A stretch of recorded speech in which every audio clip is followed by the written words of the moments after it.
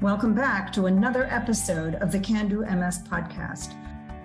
I'm your host, Dr. Rosalind Call. Today, I'm excited to welcome back Dr. Terry Wahls for episode 112. If you didn't catch our first conversation with Dr. Wahls, be sure to go back and check out episode 107 for the full picture of Dr. Wahls' journey. Today, we're going to talk about what Dr. Wahls is currently working on.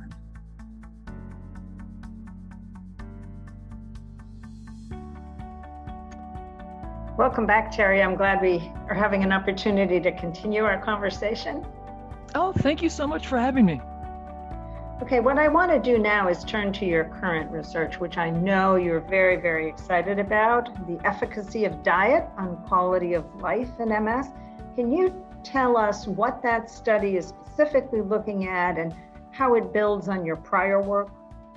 Okay, so I'm thrilled. We had a donor, actually a patient of mine who was grateful, say she wanted to support our research. And so she gave us a substantial gift, which is allowing us to follow people for 2 years, including with MRIs.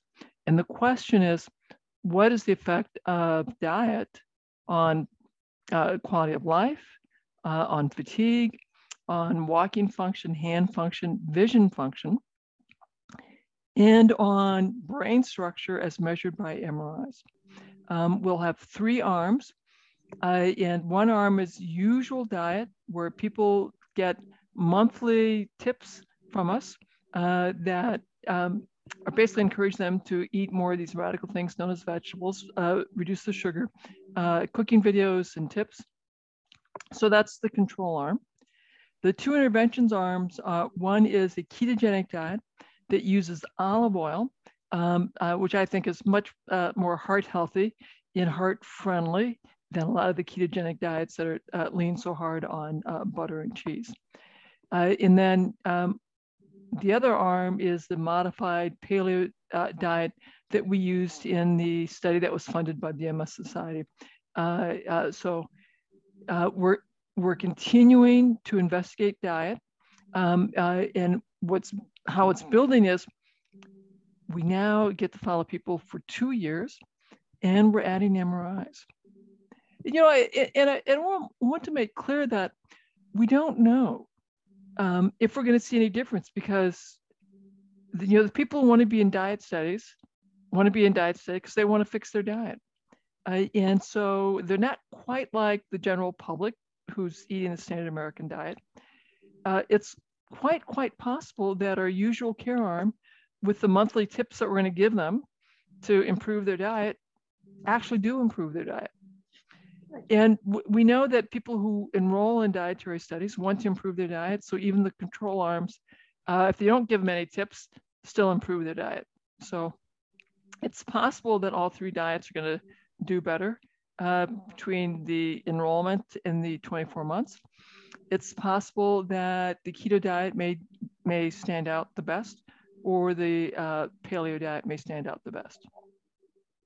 Could you just define what you mean by quality of life? Well, what we are going to use for our definition we'll take a survey with 45 questions, the MS Quality of Life survey, that people will answer. And it has been analyzed to measure our mental health quality of life in terms of mood and our social functioning. It also measures our physical health quality of life in terms of what we can do physically in terms of our daily life, doing things like vacuuming, moving furniture, taking walks, how well our hands work, and really, from my point of view, as a patient who has experienced profound disability, I think quality of life measures are profoundly important. And to me, as a patient, I cared a whole lot more about could I function than I did about what my neurologist said about my brain structure and my MRI. And I think that's probably true of most people with MS. what we care about is, can we do the things that we want to do? And that's what I really like about this measure, is it lets people answer the question, can you do the stuff you really want to do? Yeah, no, I really like that as the clearest, best definition of quality of life. So thank you for sharing that. So I'm sure there are listeners to this podcast who are interested in participating in your study. Are you recruiting? We hope. Yes, we hope. Well, a lot of people are interested in being in our study, because we want to recruit 156 people. Now, as of last week, we had 45, which means we still have 111 slots to fill as of last week. And so, yes, we are still recruiting. We'd love to have your listeners sign up. Well, what are the criteria for folks who want to be in your study? You have to be between the age of 18 and 70. You must have relapsing remitting multiple sclerosis. You need to be willing to come to Iowa, which is in the middle of the country, and come to Iowa City for a visit at month 0, month 3, and month 24. 3 trips to Iowa. Okay. 3 trips to Iowa. It's a beautiful state. And you'll have to be willing to be randomized. So that means that you come in, you get your baseline assessments, then we go through a randomization procedure, and you get informed that you're in group 1, 2, or 3 by the dietitian, who will then say, and I'm going to set up a Zoom call with you in the next week to go over the education. And they'll have about a 2-hour Zoom call. Because, there's a lot that you do that first visit with us in terms of the clinical assessments, and then the MRI, the blood draw.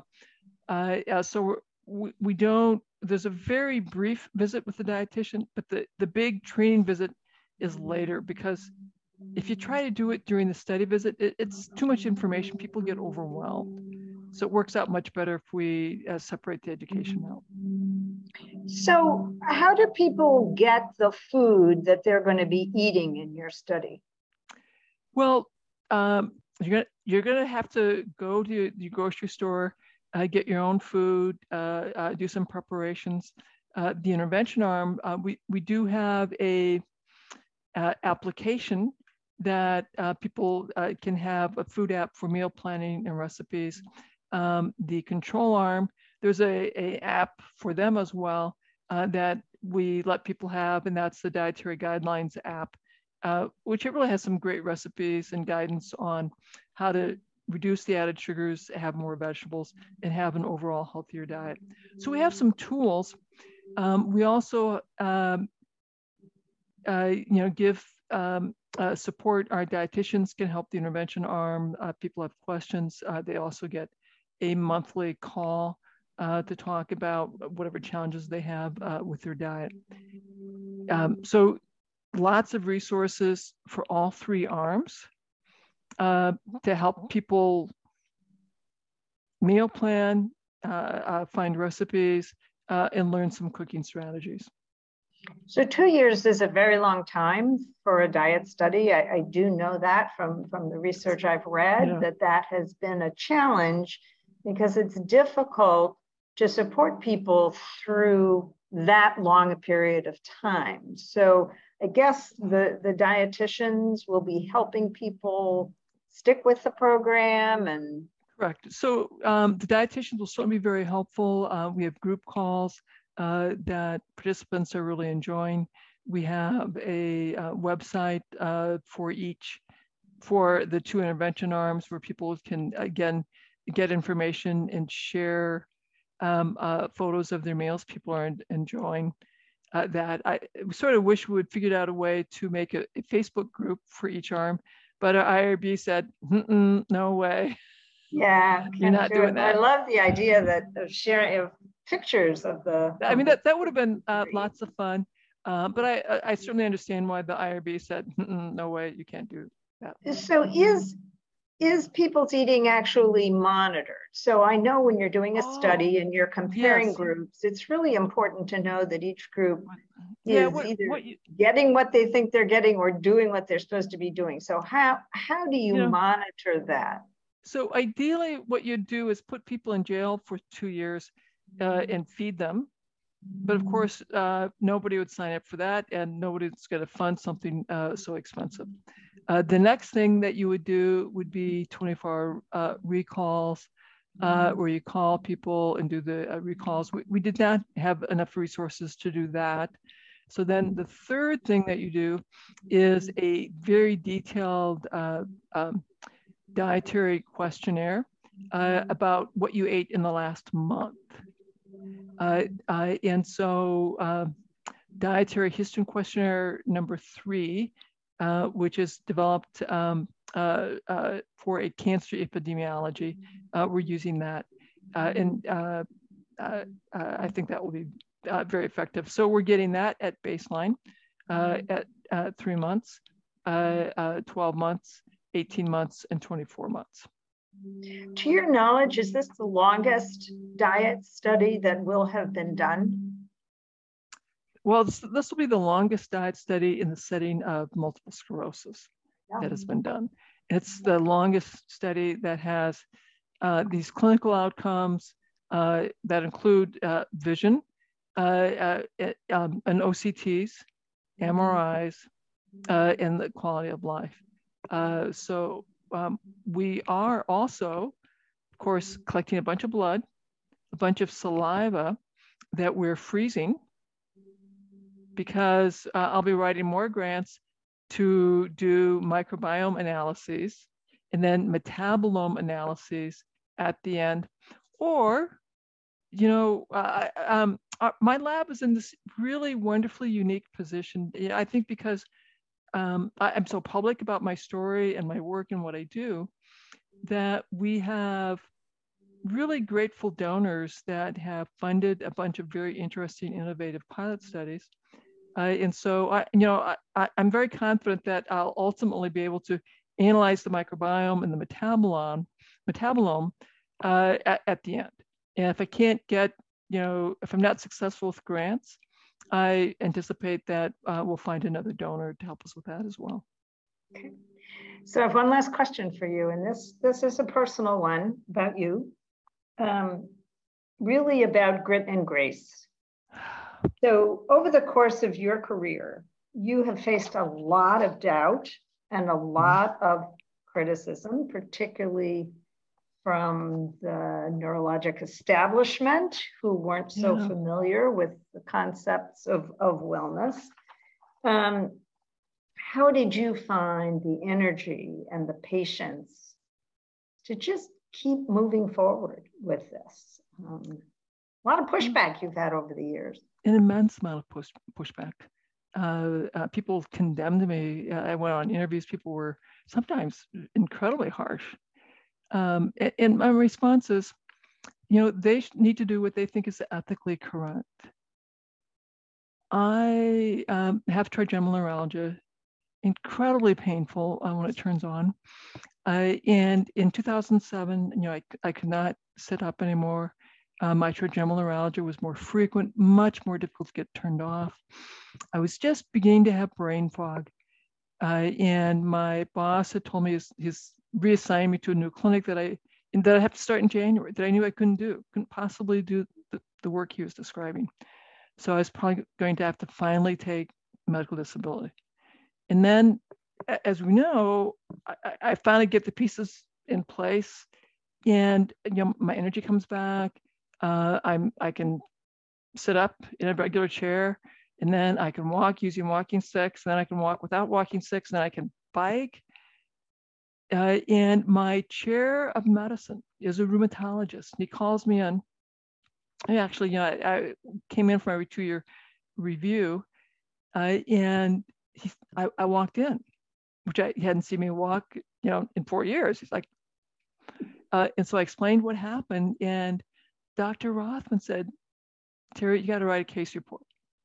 I'm like, "On me?" Yeah, you got to write a case report. So we got that done. Then he calls me back and says, "You have to do a safety and clinical, a little feasibility study." And I'm like, "But I don't know how to do clinical trials." He goes, "I'll get you the mentors. This is your assignment. You're doing it." So I salute and say, "Okay, I do that."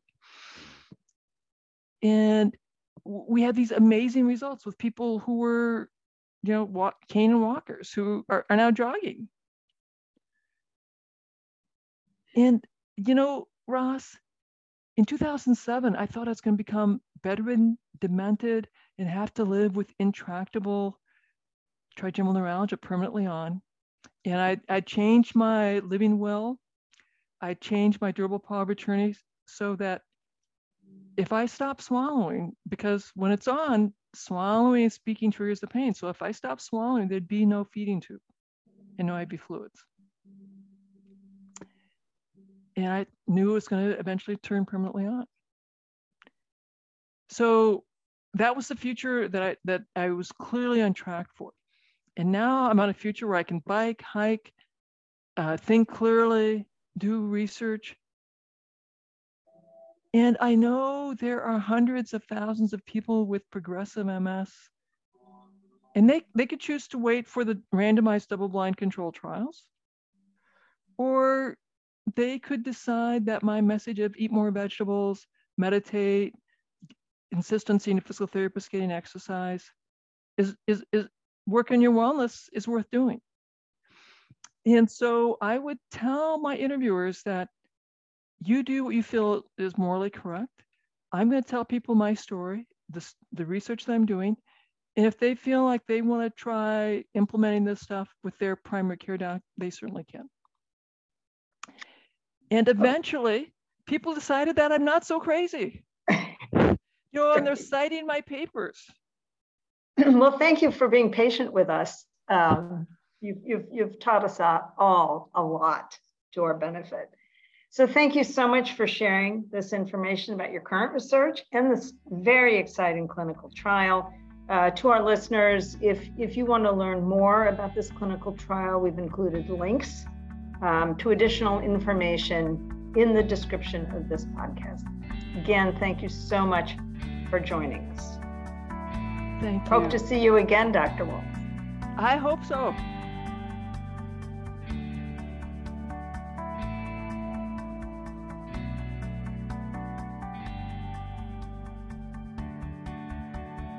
We've reached the end of another episode of the Can Do MS podcast. I'm your host, Dr. Rosalind Kalb. Thank you for listening. I'd also like to thank our sponsors for their generous support. And if you like this episode, please be sure to subscribe to the Can Do MS podcast and give us a rating and review. Thank you for tuning in.